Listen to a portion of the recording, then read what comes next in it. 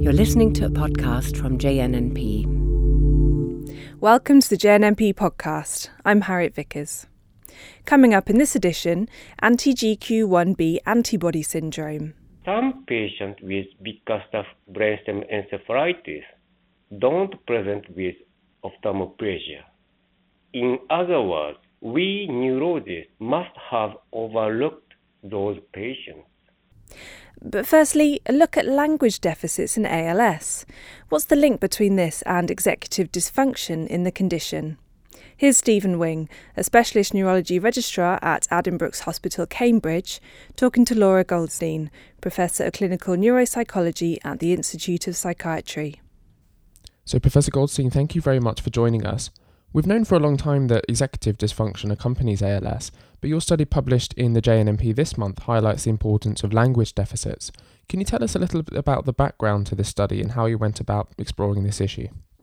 Well, as you say, our group has for a long time looked at and really concentrated quite a lot on trying to understand executive dysfunction in ALS. And that really developed out of the fact that for many years people thought that ALS wasn't accompanied by any cognitive dysfunction. So when we started this work, probably about 20 years ago or so now, in collaboration with Nigel Lee, who ran the MND Care and Research Centre here at the IOP, we really wanted to get a handle on what might be the most sensitive aspects of cognitive dysfunction. And it seemed to us for a long time that this seemed to lie in the area within executive dysfunction of verbal fluency. So we undertook a number of studies that showed that verbal fluency could categorise patients really in terms of their cerebral activation on scanning and in terms of loss of white matter volume on frontotemporal association pathways. And we found that behavioural measures of executive dysfunction were also helpful in terms of categorising some subtypes of familial ALS patients as well. But for a number of years, there have been these sort of suggestions in the literature, and we'd begun picking up on the fact that maybe there were some language impairments in people with ALS that hadn't really been looked at in detail.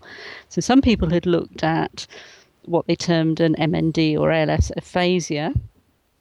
And in particular, this was work by John Hodges and Thomas Back, who were identifying impaired verb as opposed to noun processing in some patients with neuroanatomical correlates, but other people were reporting difficulty in processing verbs or action words, or some people were saying there might be some spelling or some reading problems. But this has always been found in rather a few number of patients and not been studied in detail. So we decided that we wanted to have a look at this in more depth. And the person who was the lead on the study was a PhD student, Lorna Taylor, and this was part of her thesis. And the idea here was to do a much more detailed language assessment of patients than we'd done previously by looking at a range of abilities, both in terms of word and grammatical comprehension, but also synonym judgment, some reading, looking at this noun versus verb processing, looking at, I suppose, some of the more subtle naming deficits that one might find according to different semantic categories, and then looking at the complexity of spoken or produced language. But alongside that, we also did a detailed assessment of executive function and, as a background, undertook some memory testing as well.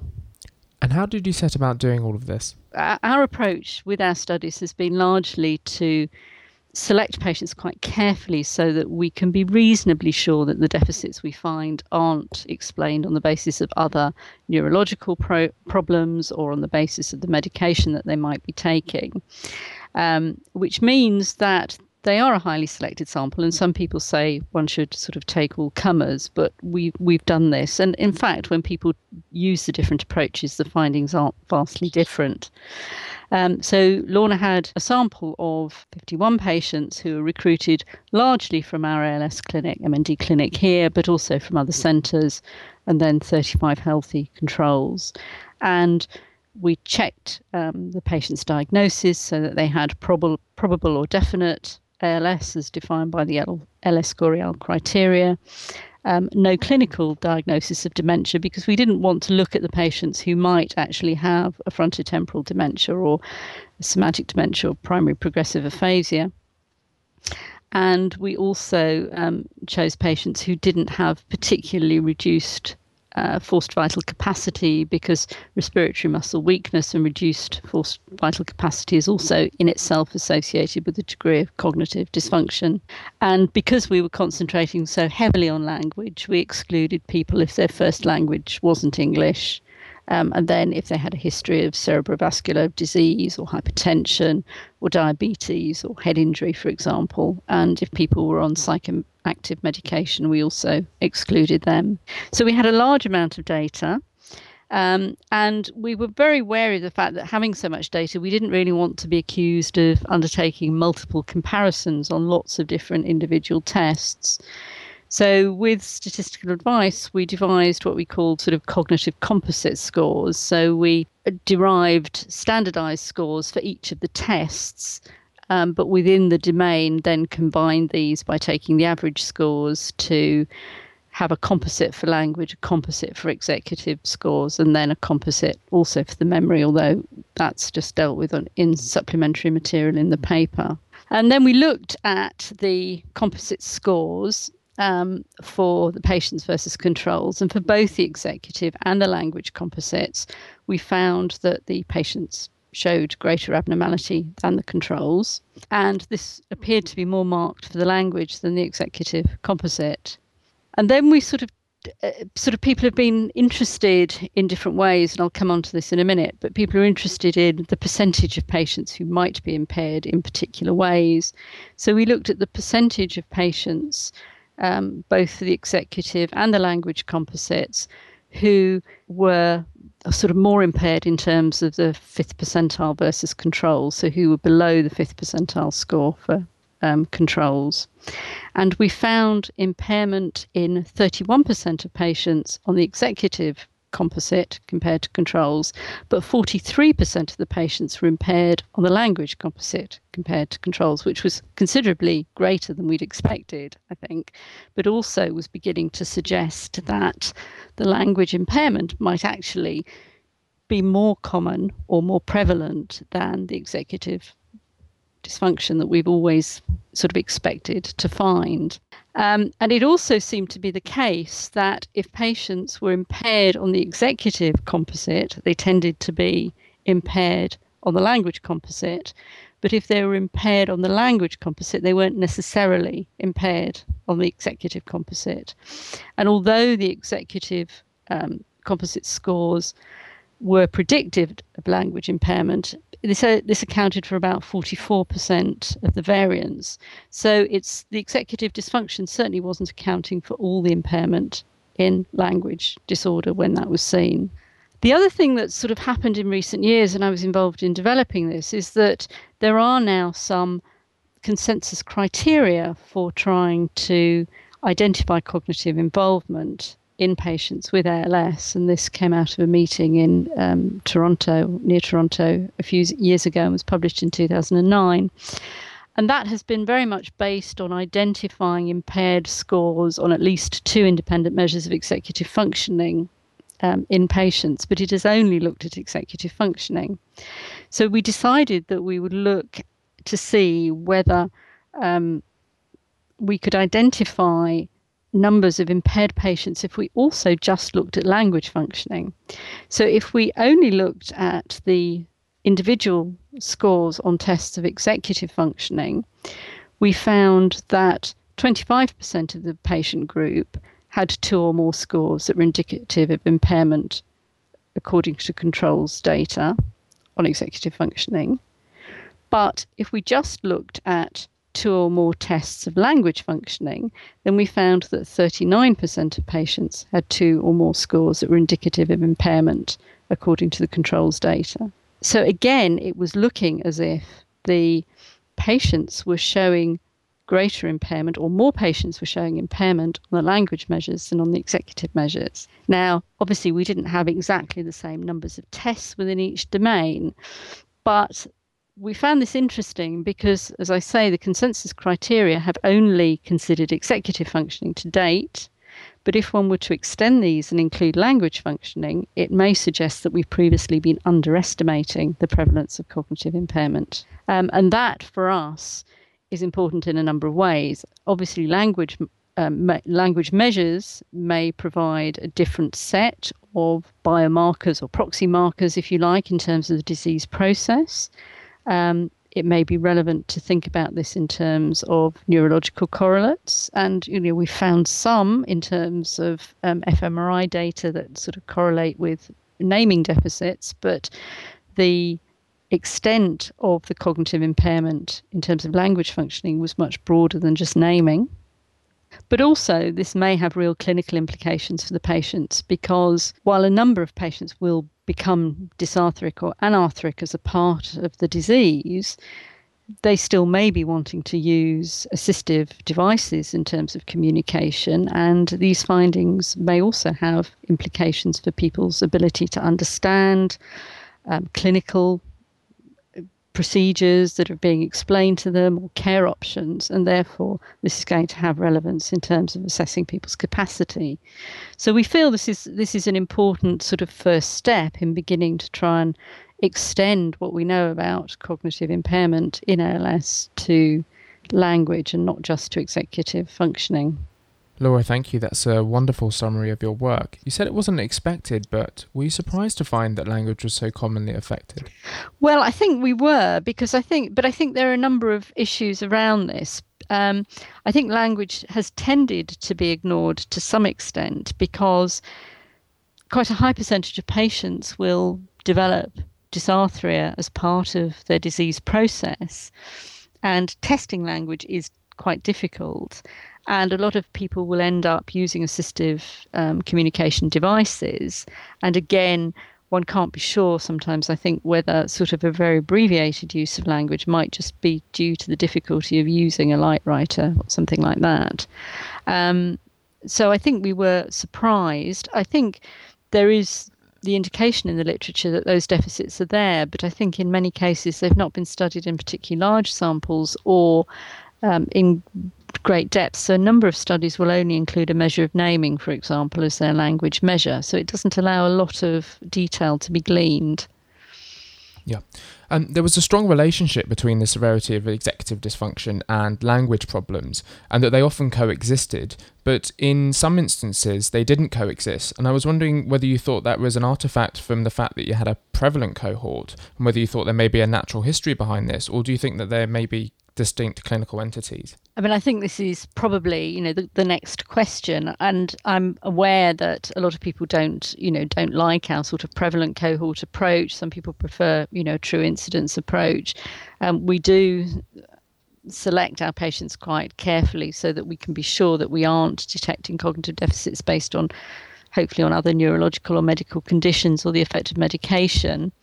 But we are beginning to wonder, and particularly as more genetic subtypes become clear or become clarified, whether in fact this may be a slightly different phenotype within the disease spectrum. Yeah, because that's something that we're seeing more and more, isn't it? That yes.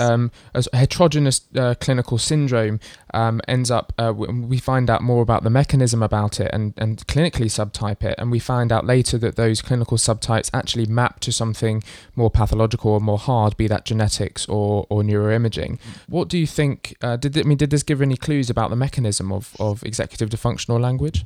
Well, at the moment, I think there's still a degree of uncertainty because clearly the executive scores, as you say, account for a percentage of the variance in the language performance. It was 44%. And the difficulty is always deciding on the direction of the causality, because obviously, as some people pointed out to us, language is also involved in undertaking the executive dysfunction measures. So it's going to be difficult to tease out the true direction of the causality. But I think if it's possible to undertake large imaging studies, maybe tractography, maybe functional MRI, but also neuropathological correlates alongside genotyping, then I think that may begin to allow us to have a better handle exactly on why we are getting these possibly different cognitive profiles. And How do you think this will change things in the clinic? What sorts of things should we be doing to look after those with ALS? Well, I think one of the things that sort of has come out over the last few years is that carers and patients in general probably need or want more information on the sorts of things to expect from the disease. The MNDA, for example, the Motor Neurone Disease Association in the UK now has information leaflets that are available that talk about cognitive and behavioural change, but they do largely still emphasise executive dysfunction and behavioural change that might accompany that. I think that there may be some real implications in terms of people's ability to understand complex information that's given to them. One of the tests that was particularly sensitive to impairment in our study was the test of reception of grammar. About 35% of the patients were impaired in terms of their ability to understand quite complex grammatical information. And that may have real implications for how information about interventions or drugs or even sort of palliative care options really is put to individuals so that they can understand that better. And it may have implications just for how therapists work on a day-to-day basis with individuals. So I think it's going to be a bit of a mindset change to explain to clinicians that maybe language is something that they need to be taking on board in terms of interacting with people with ALS, and that if people are dysarthric and are having difficulty communicating through a light writer, well, that may be one thing, but it may be that there is some other fundamental difficulty that they are having, and that information may need to be put more simply or clearly or given in written format, so that there are different ways of trying to interpret it. And what do you think the best way for clinicians to pick this kind of deficit up would be? That's going to be really tricky, because I think to some extent, I think that carers may have a good insight into whether or not people are generally seeming to listen to what's being said to them or picking up on what's being said to them. So whereas people in the clinic may be picking up on symptoms of impulsivity or apathy, which is also sort of a common behavioural change, one may be wanting to ask carers more about the nature of the interactions that they're having and whether people seem to be communicating as they might have done previously, or picking up on things in terms of understanding as well as they might have done. It may be difficult in a busy clinic for clinicians initially to detect a problem unless it's very, very considerably, advanced. So I suspect carers or either informal caregivers or other therapists may actually hold some of this information that then needs passing on into clinic. A challenging problem, I'm sure. And how do you think this changes the way we should study ALS? I think there are a number of issues around at the moment. There are sort of practical issues about the extent of neuropsychological batteries that we can ask patients to complete, but I do think that language needs to assume a more prominent place in those batteries than it has previously done. There's also an issue at the moment about developing screening batteries for use in clinics to try and detect cognitive impairment in individuals. And to date, the published measures don't particularly focus on language, and I think that may be, again, sort of running the risk of under-detecting cognitive impairment that might be relevant for individuals. But I think we need to look for neuroimaging and neuropathological correlates, as well as the sort of genetic biomarkers that may allow us to try and subdivide what has always been seen as a fairly heterogeneous group of patients into subtypes that have potentially an explanatory biological mechanism. Yeah, and that kind of work's going to take some organising, I suspect. Yes. We've had funding from a variety of sources along the way. This work was funded through an MRC studentship, but the MNDA have provided additional support to this work, as have a number of other funding bodies along the way. And this is ongoing and collaborative research. Yes, and very worthwhile research too. So Laura, thank you very much for taking the time to come and talk to us today. All right, many thanks. And if you'd like to read the article in full along with an accompanying editorial, you can find those both on our website. That's jnnp.bmj.com. Now, in the 1950s, Bickerstaff and Fisher independently described cases with a unique presentation of ophthalmoplegia and ataxia. These tended to follow an antecedent infection, and we now know that most patients carry immunoglobulin G anti-GQ1b antibodies, leading to the conditions being referred to as the anti-GQ1b antibody syndrome. Nobuhiro Yuki, of the Department of Medicine, National University of Singapore, has reviewed the syndrome in the latest JNNP and produced criteria for complete versus incomplete disease. Here he is talking to editor Matthew Kiernan. According to the original description, Bickerstaff brain stem encephalitis should show ophthalmoplegia. However, last year, my colleague at National University of Singapore saw a patient with Bickerstaff brainstem encephalitis without ophthalmoplegia. The primary physician suspected the patient had Bickerstaff brainstem encephalitis because the patient had antecedent infectious episode and drowsiness as well as ataxia. He thought that the patient would present with ophthalmoplegia in a few days, but the patient did not develop ophthalmoplegia. We found anti-GQ1b antibodies in that patient. Very interestingly, 1 month later, one of my colleagues saw another patient with atypical patient with Bickerstaff brainstem encephalitis.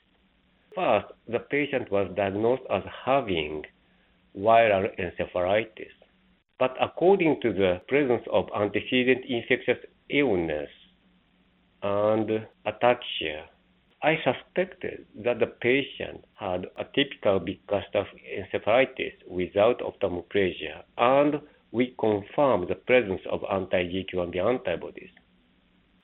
So, on the basis of discovering these cases, so the disconnection between the ophthalmoplegia and the brainstem involvement, the ataxia, you then did a literature review and you looked at all of the terms, encephalitis, Bickerstaff, GQ1b, ophthalmoplegia, and based on bringing everything together, you came up with and incorporating Bickerstaff's original description criteria for complete versus incomplete disease.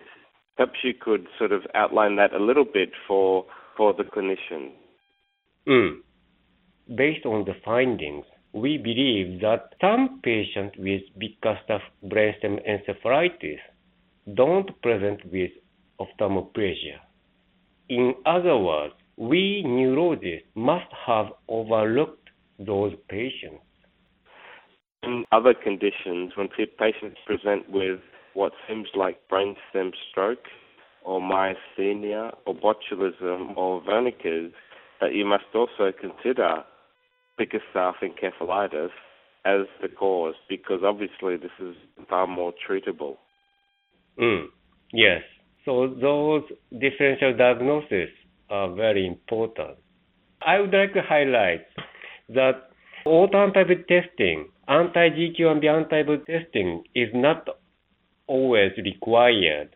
I believe that clinical examination, taking history, and neurological examination are much more helpful, much more important for us to make a clinical diagnosis, because it takes time to get results of anti-GQ1b antibodies. We have to listen to chief complaint, diplopia or ataxia, but most patients complain of diplopia but not ataxia. Second, we have to check the presence of ophthalmoplegia and ataxia. Some patients have areflexia and others normal or hyperreflexia. More importantly, we have to take history whether each patient complains of antecedent infectious illness such as upper respiratory infectious symptoms, especially sore throat. Very interestingly, patients with Bickerstaff brainstem encephalitis or Fisher syndrome often complain of sore throat, but not fever, but not nasal discharge, 1 to 3 weeks before the onset of ophthalmoplegia. Other patients also could present with diarrhea 1 to 2 weeks before the onset. The onset is also important. So usually patients develop ophthalmoplegia several days after the onset. Not sudden onset, but acute onset, progression over several days. I am developing a system to detect anti-GQ1B antibodies in 15 minutes at bedside. I hope that this will be helpful for patients and clinicians in the future, although clinical examinations are much more important. What is best treatment? To be honest, nobody knows whether we should treat patients with Bickerstaff brainstem encephalitis because most patients have good prognosis. However, some patients die at acute progressive phase or recovery phase. So therefore, I recommend the use of intravenous immunoglobulin for patients with Bickerstaff brainstem encephalitis. In contrast, I don't recommend the use of intravenous immunoglobulin for patients with Fisher syndrome. Most patients with Fisher syndrome completely recover 6 months after the disease onset. So this is my personal opinion. We don't have to treat patients with Fisher syndrome, but it depends on the situation at hospital. Thanks there to Nobuhiro Yuki. In next month's edition, Nick Ward will be looking into small vessel disease and ICH, and will also soon be bringing you interviews with the speakers of the Association of British Neurologists annual meeting, so watch out for both of those. Thanks for listening. For more information about this programme and other BMJ Group podcasts, please visit bmj.com.